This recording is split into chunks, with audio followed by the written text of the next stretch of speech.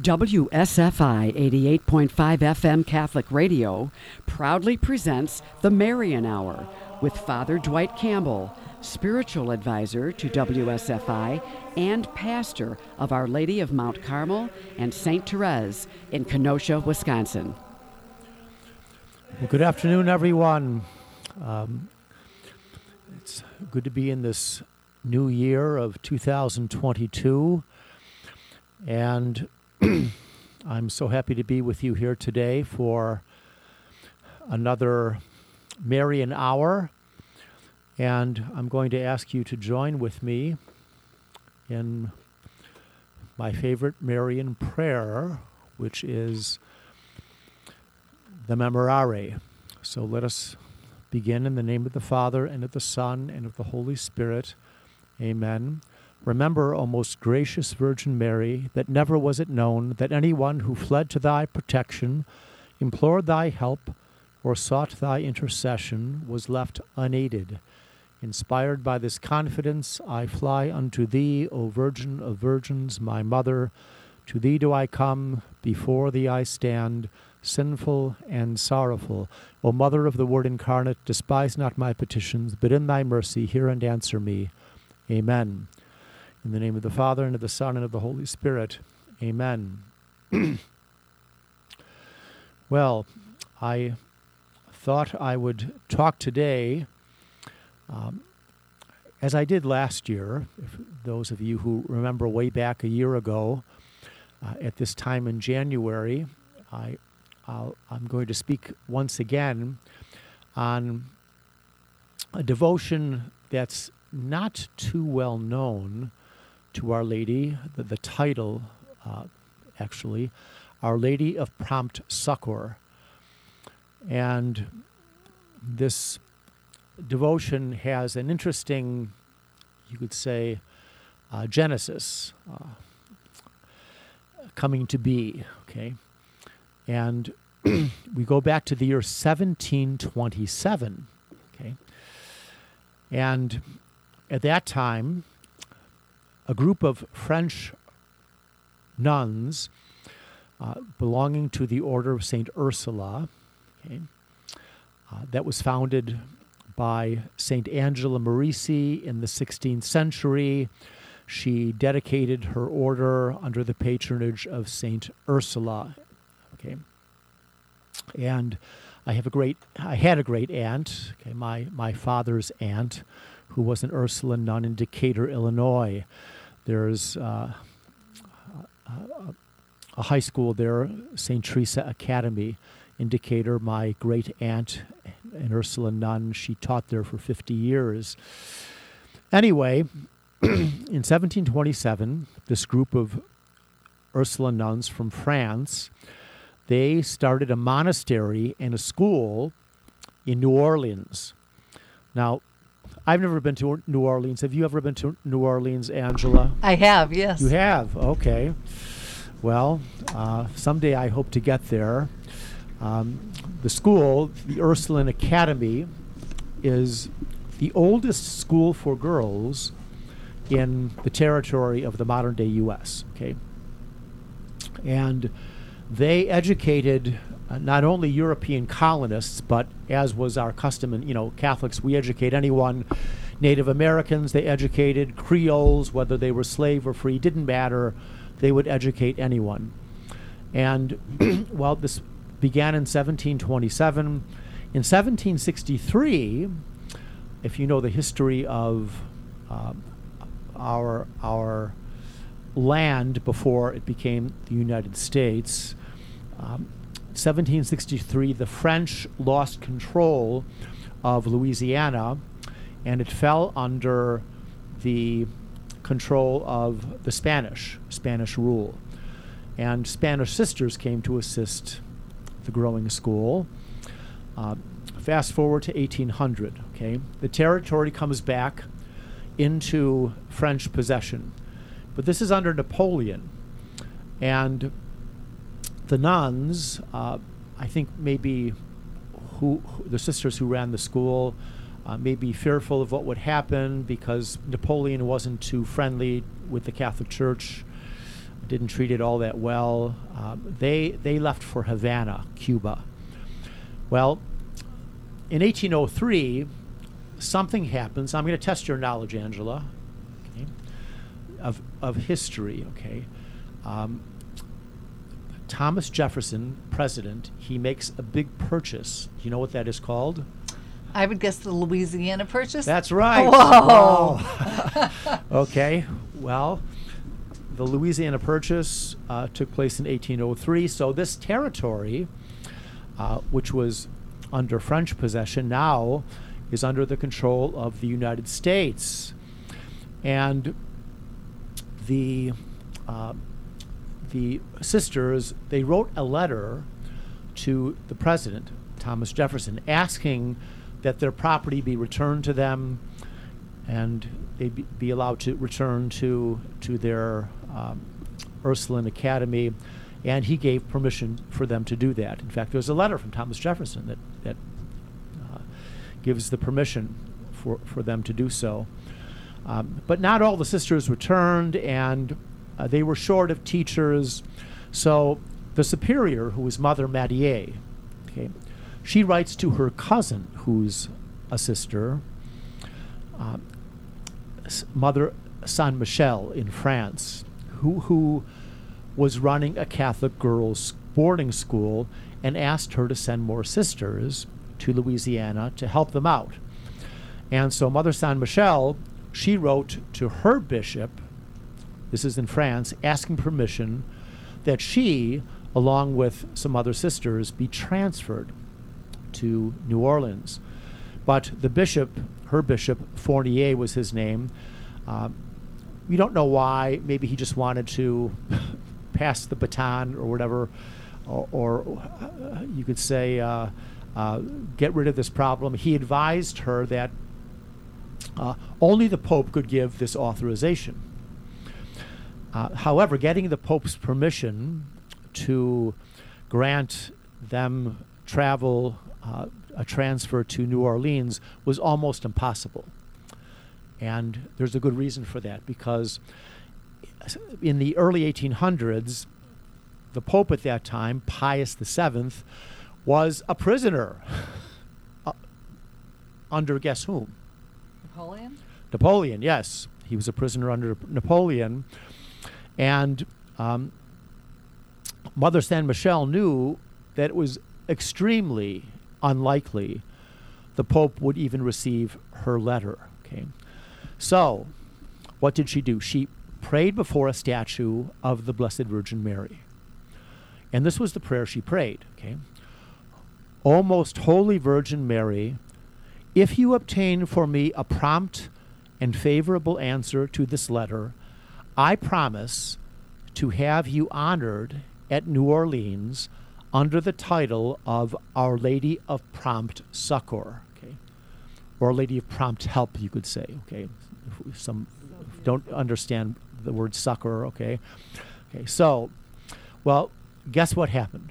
Our Lady came through for Mother Saint Michel, and she sent her letter of petition on March 19th, 1809.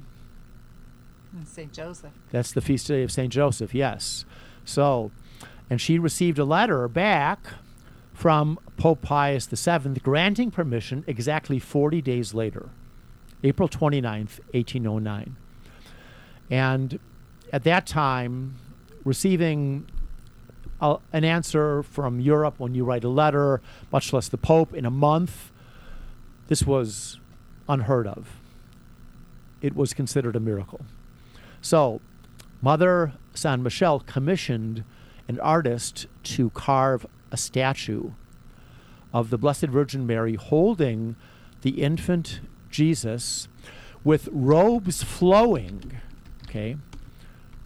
And this was to convey the idea artistically that Mary would move quickly, promptly, in answer to prayers.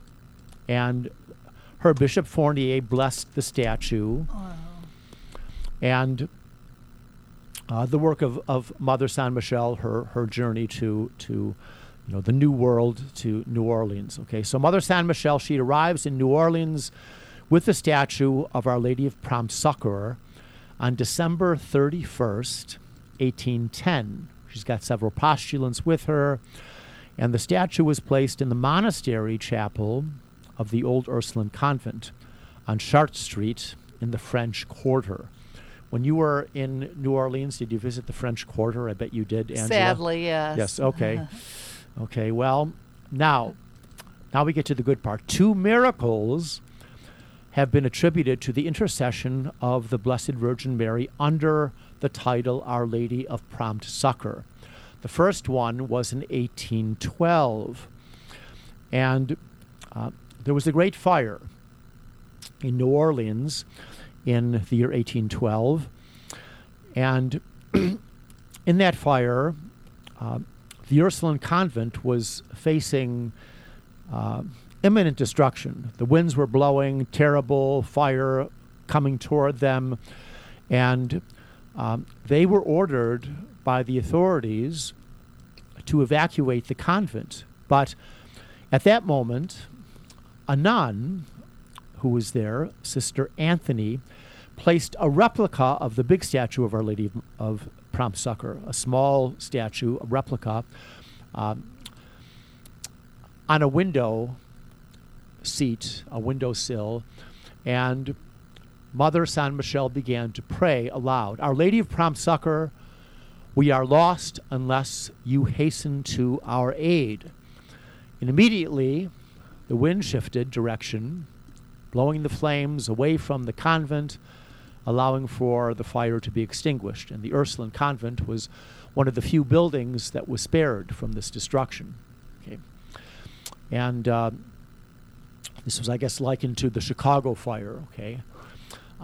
Well, that's the first miracle from the intercession, or through the intercession of Our Lady under her title, Our Lady of Prompt Succor. The second miracle takes place 3 years afterwards. Okay. In 1812, something began between Britain and the U.S. Do you know what that was? Was it the British-American War? The War of 1812. 1812, yeah. Yes. Okay. So, 3 years later, this war is still going on between the U.S. and England. And in 1815, General Andrew Jackson is commanding forces in the South. Okay. And in a great battle, the Battle of New Orleans, okay, his troops faced the British. He kind of had a group of soldiers that were not all that well trained. That's the story. The British soldiers were highly trained, and they met on the plains of Chalmette, okay, in outside of New Orleans. And one account I read, it said that the American troops numbered 6,000. The British highly trained, soldiers numbered 15,000. So that's like 2.5 times. Well, my friend Monsignor Arthur Calkins, a great theologian, especially a Marian scholar, he is in the parish church of Our Lady of Prompt Succor in Louisiana. Okay. And just a couple of days ago, he sent out a note, a notice, talking about the fact that he's at this parish, and he says, and this is probably more local okay, that General Andrew Jackson was outnumbered 10-1, wow, not just 2.5-1. So I guess it's depending upon where you are and your historians, but we have someone very close to this great event, the Battle of New Orleans, and the devotion we're talking about, because Monsignor Calkins is at the Church of Our Lady of Prompt Succor in Louisiana, okay? So on the eve of the Battle of New Orleans, that's what we're talking about here, the residents in that city joined the Ursuline nuns at their convent in the French Quarter to pray throughout the night, imploring the help of Our Lady of Prompt Succor. And on the morning of January 8th, the very Reverend Louis William Dubourg, okay, he was the Vicar General, he was later Bishop of New Orleans, okay, he offered a Mass on the altar on which the statue of Our Lady of Prompt Succor had been placed. Now, I'll say something about he became Bishop Louis Dubourg. Father Dubourg came to this country. He was a French Sulpician, the Order of Saint Sulpice. Okay? And in the late 1700s, at the request of the first bishop of the United States, okay, and I'll throw this out to you, Angela. I'll really be impressed if you know who the first bishop was of the United States. He was he in Baltimore? He was. Yeah, John Carroll, maybe. That's right. Whoa, My gosh. I'm just on a roll. Oh, I thought yes. I was having a bad day today. Yes, too. Bishop John Carroll. Okay. Yeah. Well, he appointed Father Dubourg, who was really an educator, okay, known for his work in education, as president of the first Catholic college in these United States. Do you know what that is? The first Catholic college? Well, I'm guessing Emmitsburg or in Baltimore. Well, no, even No. before that. The first Catholic college. I It is should know that, but Georgetown.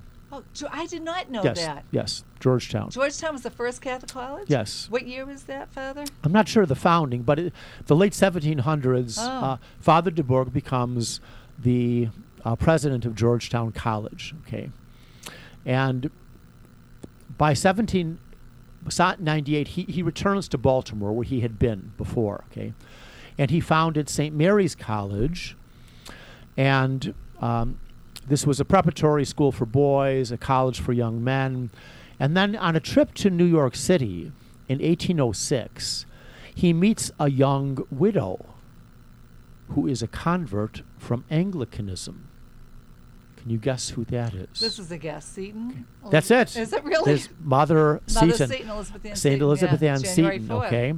So he encounters her. He's impressed by her mission, and he invites her to move with her children, because she had been married, her husband had died, okay, to Baltimore, where he made arrangements for them to take up residence at a house owned by the Sulpician Fathers. And it was actually Bishop Carroll and I think Father Dubourg had a hand in this too, encouraged her to open a school for girls and form a community for women. And I know it was Bishop Carroll, and maybe Father Dubourg had a hand in this too, to take on with this religious community to have a religious order. They basically took they founded the Daughters of Charity, which was already a religious order in France, in this country. Okay, so Mother Seton was foundress in this country of the Daughters of Charity, the branch of it in this country, and she's really the foundress of Catholic schools in the United States. Okay. Anyway, in 1812, then Archbishop John Carroll, he appoints Father Dubourg the apostolic administrator of the Diocese of Louisiana and the Floridas. Okay, so he takes up residence in New Orleans, which became the seat of the new diocese, and he was consecrated a bishop on September 24th, 1815. I'll just continue. After traveling to Europe to raise funds, recruit personnel for his diocese, he relocates then to St. Louis, where he founded a seminary and St. Louis Latin Academy, which developed into St. Louis University. Wow. That's the beginning of St. Louis University. He ended up returning to France, becoming a bishop. Well, he was bishop there, and he died in 1833. Anyway, back to the morning of January 8th of 1815, okay? So, Very Reverend Louis Dubourg, he's the Vicar General of this whole area. Okay, this is before he's ordained a bishop. That'll come some months later in the same year. So he's praying before offering Mass. The statue of Our Lady of Prompt Succor is there on the altar, and cannon fire could be heard. Okay, that's how close things were. And the prioress of the Ursuline convent at that time, Mother Olivier de Vezine, made a vow to have a Mass of Thanksgiving sung annually should the American forces win. And at that very moment, the very moment of their Holy Communion, a courier ran into the chapel and informed everyone present that the British had been defeated. Wow. And this defeat was, you could say, miraculous.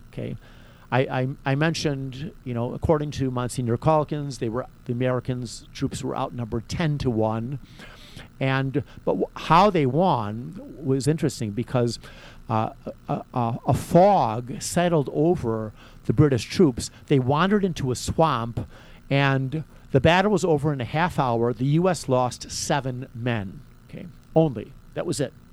So this was truly miraculous. And so they ended the Mass. After communion, they heard this. They sung the Te Deum, which is a traditional prayer of thanksgiving. General Jackson paid a special visit to the Ursulines and thanked them for their prayers to Our Lady of Prompt Succor. And a statue of General Jackson's bust, who later became President Jackson, of course, is there.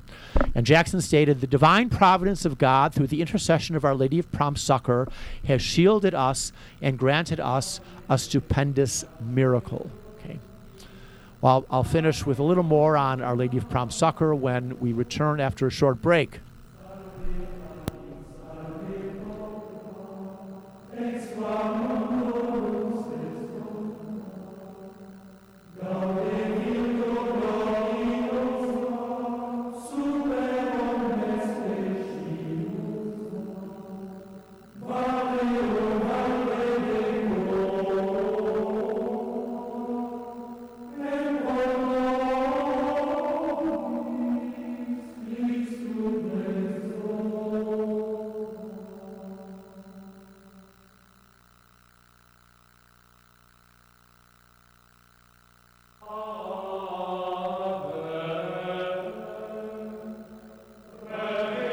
Hi, I'm Ava Burke, a producer here at WSFI and a junior at Carmel Catholic High School.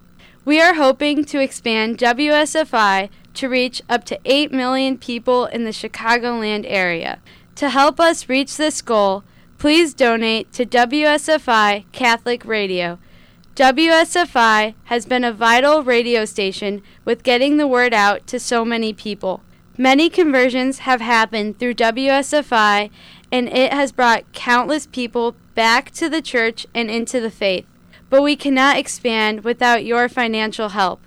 Please take a moment now to make a donation and go to WSFICatholicRadio.org or mail your check to P.O. Box 885, Libertyville, Illinois 60048. Thank you for your help in making this once-in-a-lifetime opportunity happen. Hello, I'm David Delyden from the Center for Medical Progress with the Planned Parenthood videos. Catholic radio is so important to the pro-life movement because it's our Catholic faith that teaches us about the true value and dignity of the human person and the inestimable worth of every single beautiful child of God. And that's a message that all of us need to hear and need to continue to pay attention to and be inspired by every day of our lives and work. WSFI 88.5 FM Catholic Radio is committed to bringing quality Catholic programs to our local community. We only can do that with your financial support. Take a moment now to donate online at WSFIRadio.org or mail your tax-deductible donation to WSFI 88.5 FM Catholic Radio, P.O. Box 885, Libertyville, Illinois 60048. That's WSFI 88.5 FM Catholic Radio, P.O. Box 885, Libertyville, Illinois 60048. Donations of any amount are greatly appreciated. The Holy Family Catholic Bookstore is blessed with the opportunity to participate with WSFI Catholic Radio in the new evangelization. Holy Family is your local resource for books, CDs, and DVDs from Catholic Answers, Ignatius Press, and all of the other fine publishers featured on Catholic Radio. Holy Family also has the area's largest selection of baptism, communion, and confirmation gifts. Holy Family Catholic Bookstore is located at 9249 Old Green Bay Road, Pleasant Prairie, Wisconsin. More information is available on Facebook.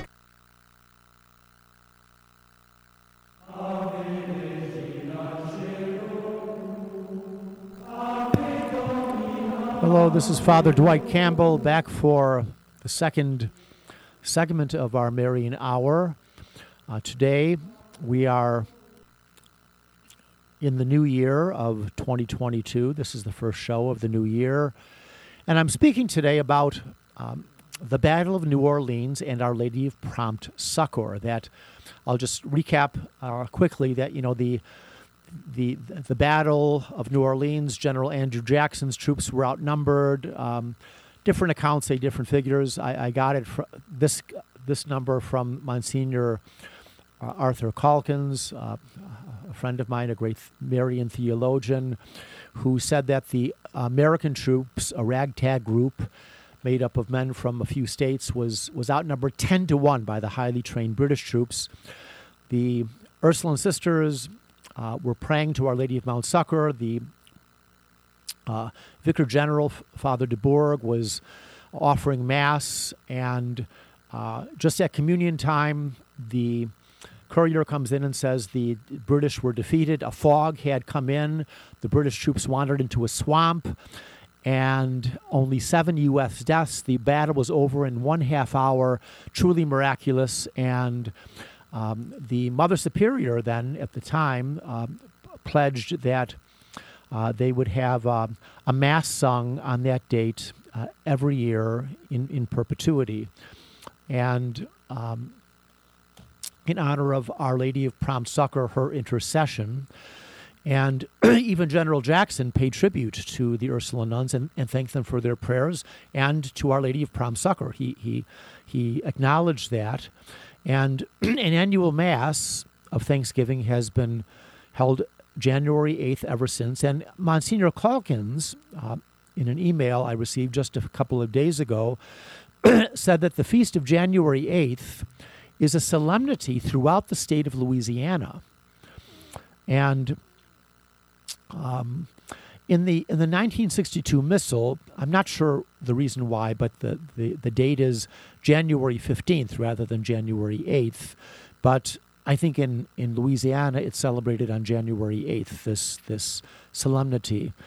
And Monsignor Calkins said that the statue above the high altar at the Shrine Church of Our Lady of Prompt Succor in New Orleans, where he's stationed, is the original.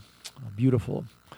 With flowing robes, as I said. That's how Mother Saint Michel, back in the early 1800s, had the statue carved to symbolize Our Lady's promptness in answering prayers. Okay, and here's another historical tidbit. Okay, in 1851. Blessed Pope Pius IX approved devotion to Our Lady under this title, Our Lady of Prompt Succor, and authorized public devotion to her under that title, and designated the feast day as well. And the 200th anniversary of Our Lady, the Battle of New Orleans, and Our Lady of Prompt Succor, her intercession, occurred in 2015. Commemorative events were held for that. Okay. And there's a litany I found on the internet of Our Lady of Prompt Succor. I'll just read a few verses of this here. Lord, have mercy on us. Christ, have mercy on us. And then, Holy Mary, pray for us. Mother of the infant Jesus, pray for us, because the statue of Our Lady of Prompt Succor depicts Mary holding the baby Jesus in her arms. Our Lady of Prompt Succor, of all who invoke you with confidence, pray for us. Our Lady of Prompt Succor, of all who are devout toward the infant Jesus, pray for us. Our Lady of Prompt Succor, for obtaining a lively faith, pray for us. Okay, and it goes on with a whole litany, because it is a litany of phrases which honor the Blessed Virgin Mary under this beautiful title. There's even a traditional novena, a 9-day novena in honor of Our Lady of Prompt Succor. And anyway, I'm going to turn now in the second segment of the Marian Hour to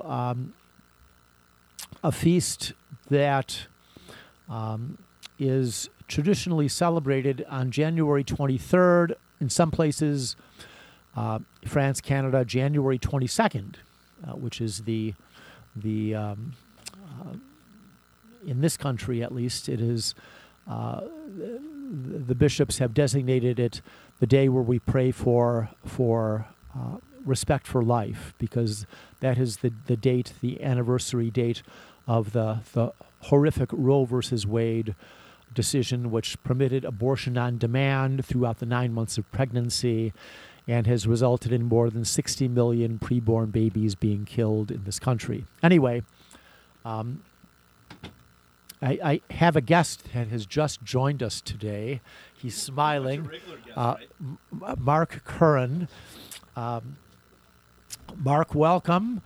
And, I just have to say something here, okay? Sure. I asked Angela in the first segment of my show here all these, what I thought were tough questions, okay?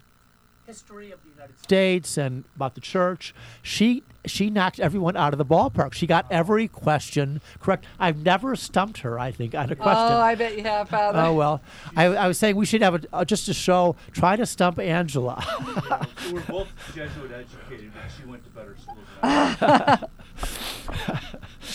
Okay, well, the first segment I talked about the Battle of New Orleans, Our Lady of Prompt Succor, which Our Lady's intercession won the battle for General Jackson, outnumbered 10-1 against the Brits back in 1815. And I've moved on now to speaking about another feast. I was just going to mention it before you walked in. Okay, it's customarily January 23rd.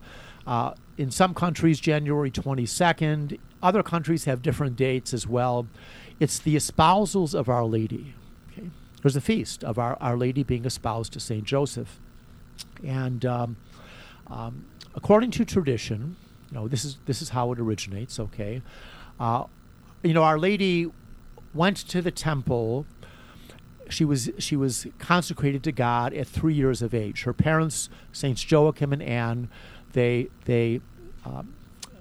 bring her to the temple, and it's goodbye. Okay, she's formed there as one of the virgins in the temple, but it was customary when they became of marriageable age that they would marry.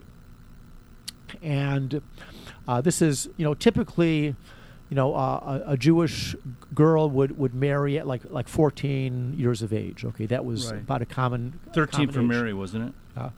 We're not sure, okay? Yeah. 13, 14 years of Right. age.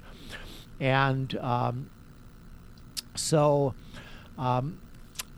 St. Joseph was one of these who was gathered. There was a custom of the men of the tribe of Judah. Joseph was of the tribe of Judah. And we know from the Gospels, St. Luke, St. Matthew, that he was not only of the tribe of Judah, but the descendant of the first king from the tribe of Judah. David, yes. So Joseph, he is assembled with these other men to, say, cast their lot in order to enter into marriage with the Blessed Virgin Mary, with this young virgin. Okay, and now, Father, can I say one thing? yes, So I took my mom years ago to see Joseph in the amazing Technicolor Dreamcoat. Okay, Yeah. okay. Well, that's Joseph of the Old Testament. Right. But the line we say now, "Go to Joseph," comes actually from the Book of Genesis, Right. where Joseph's brothers were told to go to him for assistance when there was the drought and they had no grain. Okay.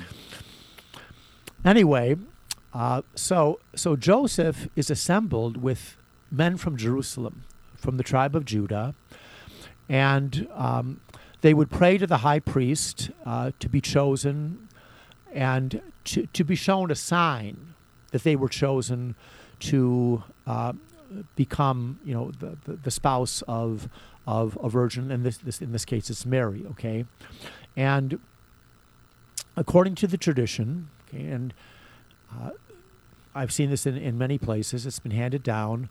The high priest told the men they were all given staffs. Okay, basically a little scepter or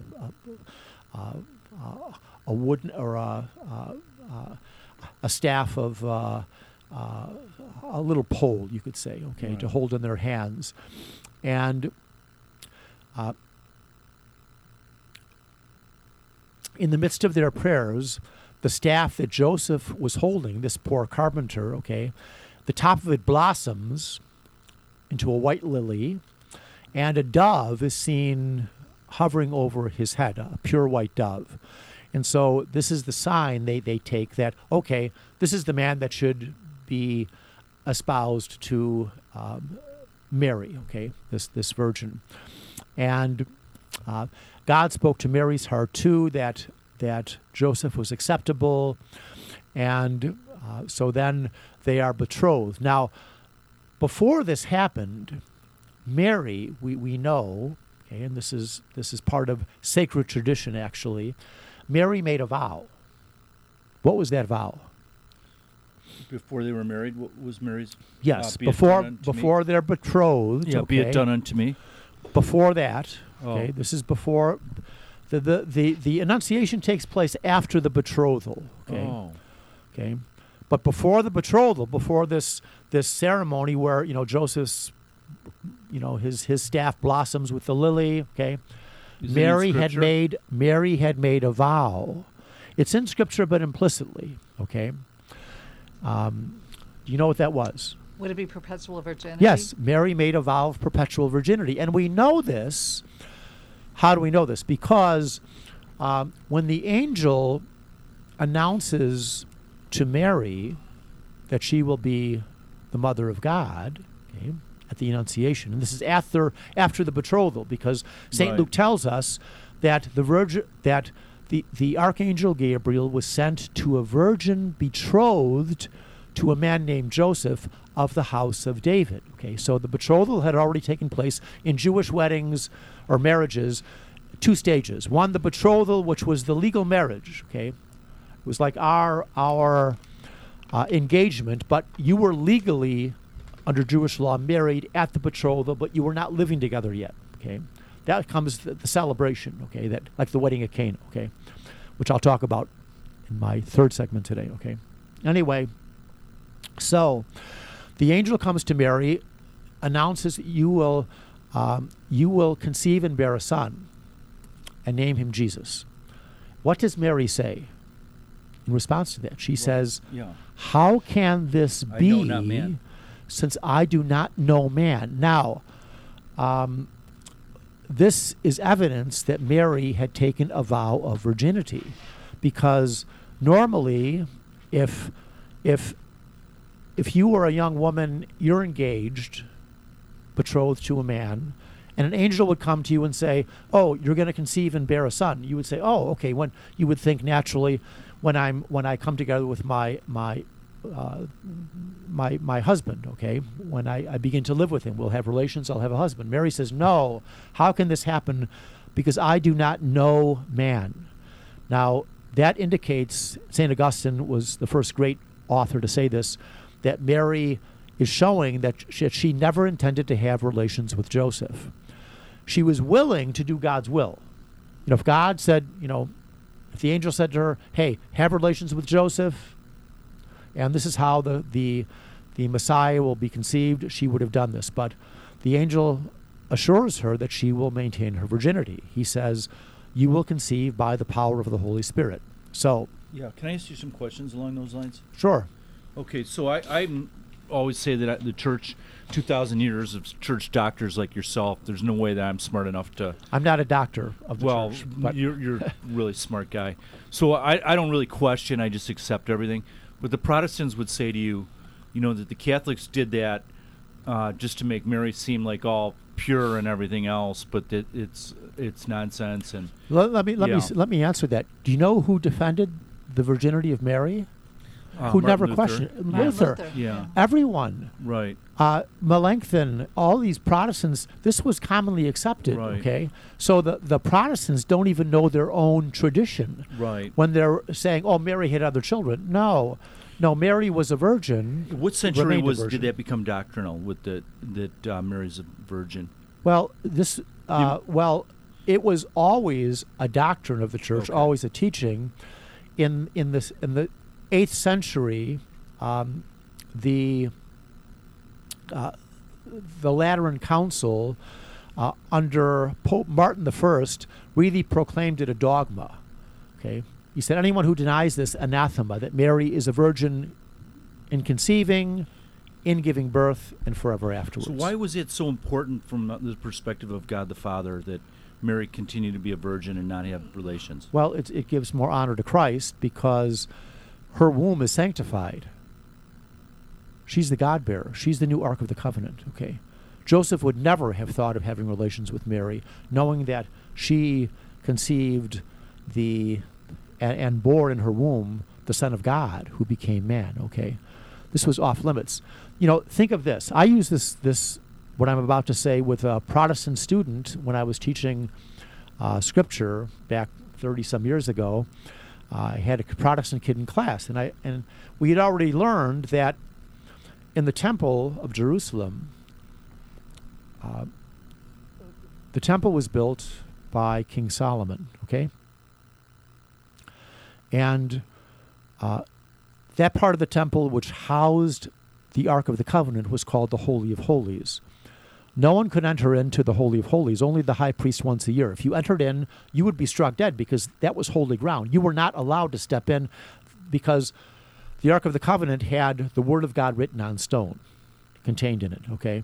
Now, after the temple was destroyed by the Babylonians and rebuilt, okay, the Ark of the Covenant was gone, but the Holy of Holies rebuilt, you still could not enter into the Holy of Holies, only the high priest once a year, because that had been the place where the Ark of the Covenant had rested. Now, Mary in her womb didn't have 2 stone tablets with the Word of God written on them. She had the Word made flesh. So this is out of respect for God that Mary just would have had no other children. Absolutely not. Okay, Christ was her only child, and her womb was sanctified. She is the new Ark of the Covenant, and this is accepted teaching from the very beginning of the church. Do you think it's hard to understand today, Father, because the true purpose of sexuality has been lost? No, I don't think it's difficult. If it's explained to people, they get it. I mean, the Protestant kid in my class, once I made this analogy between, not entering into the Holy of Holies even after the Ark was gone, he said, yeah, okay, that makes sense. And Mary's womb was still a sacred place. Okay, she's still the Ark of the Covenant, the new Ark of the Covenant after Jesus is born. So anyway, I see we're coming up on 20 seconds left. Station break? Break, yes. Should we give a plug quickly to WSFI Catholic Radio, 88.5 FM, 750 AM. Please dial in and contribute whatever you can. 224, what is it, Angela? 206-8455? So that's it. I just heard Ava saying it on the way up here. Please help us.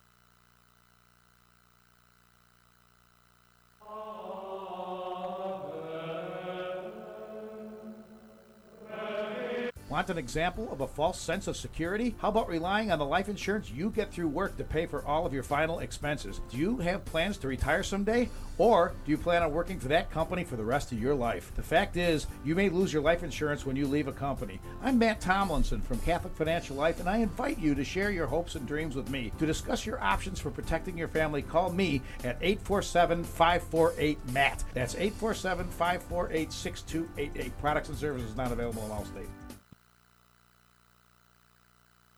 Hi, my name is Irene Sharapata.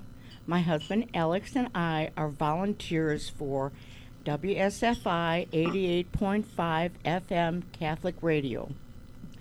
WSFI 88.5 FM Catholic Radio is our family's source of truthful and trustworthy information regarding the Catholic faith, the Church, our religion, and state of the world in these trying times. My husband Alex and I are greatly rewarded for our volunteer work at WSFI by working with such lovable and like-minded people, and by meeting and hearing firsthand some of the most respected, wise, and interesting guest speakers.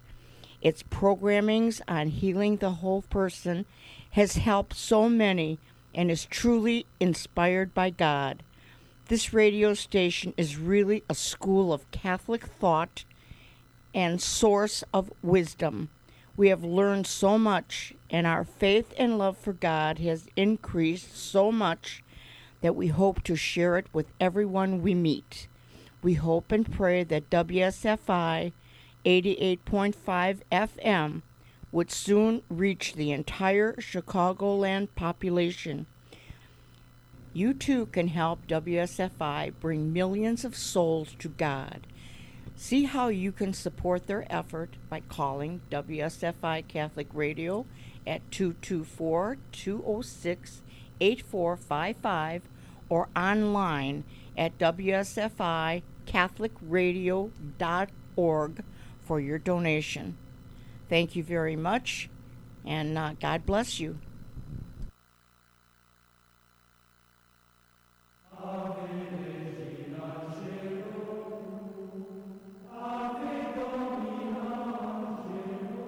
Back with the third segment. Father Dwight Campbell back with the third segment of the Marian Hour today. And I was speaking in the second segment about Our Lady's espousals, a feast day. It's a traditional feast, not celebrated, on the calendar all over, but usually January 23rd, or in France, Canada, January 22nd. And Mary was espoused to Saint Joseph. Mary had taken a vow of virginity, and Joseph didn't know this, of course, when he was first espoused to Mary, but he learned it and accepted it. That's the tradition, okay? And but after the espousal, the betrothal of Joseph, he's standing outside the temple. The high priest, is asking for a sign. All these young men from the tribe of Judah have staffs in their hand. From Joseph's staff blossoms a white lily. A dove settles over his head, indicating that he's to be the husband of Mary. And they are betrothed, legally married under the Jewish law. Now, they didn't come together to live together until after the Annunciation. And we know that when Mary starts showing, when people realize that she's with child, Joseph doesn't know what to do, because he realizes Mary is holy, and she would never be unfaithful to him, and he, in his confusion, and some say, and I think the better authors, I would agree with this, that Joseph maybe was given a private revelation because Mary didn't tell him. We don't have evidence of that she was with child by the Holy Spirit. But Joseph was going to just put her away quietly out of a reverential fear. I'm not worthy to take this role, until the angel assures him. And we get this from St. Matthew, because what does the angel tell St. Matthew in the dream? He says, do not be afraid to take Mary as your wife. So to overcome all your fears, I'm not worthy of this. So Joseph takes Mary to be his wife. Okay, and actually, I'll mention something else here. The first definite knowledge of a feast in honor of the espousals of Mary dates from August 29th, 1517. That's the year Martin Luther, hammered his objections up on the church door to the Catholic Church. It was granted by Pope Leo X to nuns of the Annunciation. And about 20 years later, the Franciscans were granted this feast to celebrate. The Servites were granted it as well. They celebrated it on different dates. The Franciscans, October 22nd. The Servites, Servants of Mary, on March 7th. And actually, back in the 1400s, there was a very holy man, Jean Gerson. And he was one of the first real energetic propagators of devotion to St. Joseph. And he wanted a feast in honor of the espousals of Mary and Joseph to be celebrated.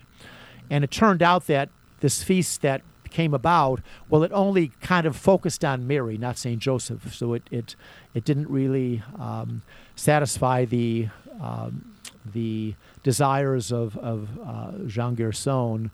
But anyway, it's a beautiful feast. This idea of Mary and Joseph being espoused, and January 23rd or 22nd. These are the common dates now where this feast is celebrated. Now, I'm going to move on to one more thing with 7 minutes left. Okay, do either of you, Angela or Mark Kern's with us today, by the way. I mentioned that in the previous segment. Okay, the gospel for the Sunday. Does anyone know what the gospel for the Sunday is going to be? Okay, the gospel for this Sunday.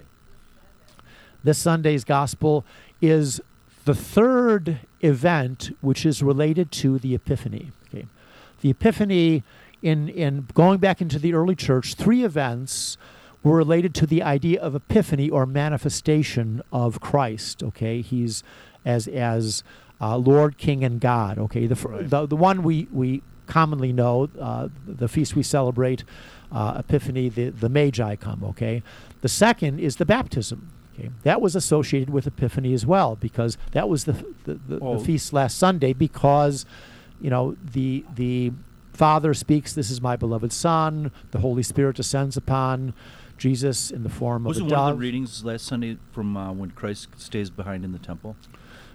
No. Last Sunday was the baptism. I went to Mass, Father. Okay. Last Sunday was the baptism of our Lord. Okay. Gosh. So Christ is baptized by John. Okay. And but the third event that's linked with Epiphany, and this was in the mind of the early church, 3 events were celebrated Epiphany. The third event is what we're going to be celebrating, or the gospel for this Sunday. It's not a separate feast, but it's linked with the early idea of Epiphany. What was the first manifestation of Christ's divinity by a miracle? The wedding feast of Cana. Yeah, it's Cana. That's it. That's the gospel for the Sunday. And it's only in year C that this happens. We're in year C, so once every third year, the gospel following the feast of the baptism, okay, you have the Epiphany, and you have the baptism of our Lord, and you have the Sunday after that is the wedding at Cana. Historically, the Epiphany was considered to be the 6th to the 8th of January?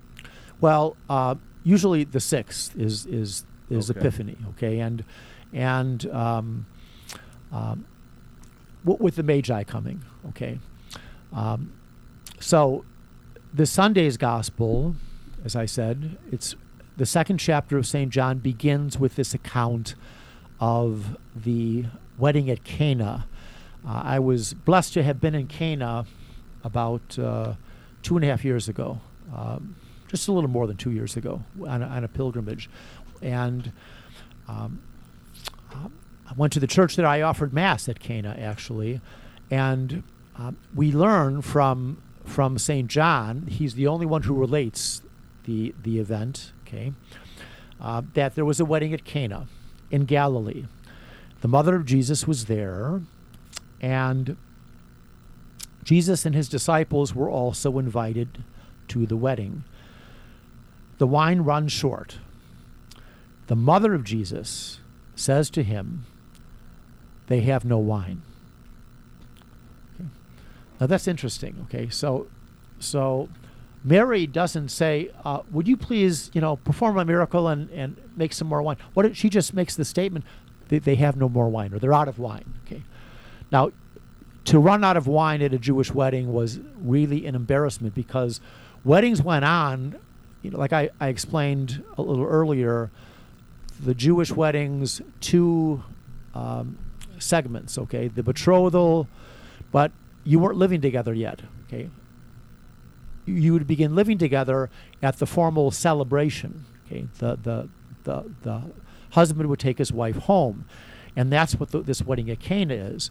And these weddings would go on sometimes for days, on end, okay? And you would have the best foods, the choicest wines, okay? And this is precisely why Jesus, what's the most common concrete example of heaven that he uses? Over and over again in the Gospels. The wedding feast. The wedding feast. Yeah. He says, think of and because the Jews could imagine a wedding feast. Wow, great food, great wine. Okay, we're having a great time for days on end. And so to run out of wine at a Jewish wedding was an embarrassment. Mary, the good mother, her spiritual maternity is being, exemplified here. And she just walks, approaches her son and says, they have no more wine. And Jesus responds to her with the words. Do you remember the words, what he says to her? Why is it my concern? Well, but before that, he says something. He addresses her. Woman, yeah. He says, "Woman, of what concern or how does your concern affect me?" Okay, there are different ways to translate this. Okay, but he says, "Woman." Now that's odd. Okay, I mean, I've never walked up to my mother and said, "Woman." She'd probably give me a good slap in the face, maybe not as a priest, but, you don't address your mother as woman. Jesus does that here. Why? Genesis. Yeah, she's the new Eve, okay? This is what Jesus, crush the head. The woman will, crush the head of the serpent. The woman who, and her seed, okay, will be at enmity with you, Satan. So, at this wedding feast at Cana, Jesus addresses her woman. He will address her at the cross, okay, as a woman as well. So, my hour has not yet come. That's what he says. Well, his hour, you could say, is fulfilled at the crucifixion, but it begins here with this first public miracle. He's manifesting himself as the Messiah, the Son of God, and Mary says the last words in the gospel that we will hear from her.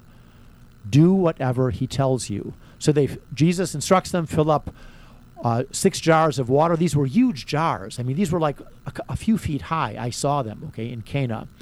And filled to the brim, changes the water to wine, okay, as a symbol of, you could say, on the one hand, the blood that he will shed to establish the new and eternal covenant, because the covenant between Christ, he's the bridegroom, and the church, the bride, is a marital covenant. Okay, so it's significant that Jesus does his first public miracle in the context of a wedding, because he's instituting the new and eternal covenant, which will be brought about by the shedding of his blood. Now, we have 18 seconds left. Do you want to give us a final? Sure. You're listening to Dwight Campbell, one of the great Marian theologians of Our Lady of Mount Carmel Church. And this is WSFI 88.5 FM, 750 AM, 224-206-8455. This programming only works with your support.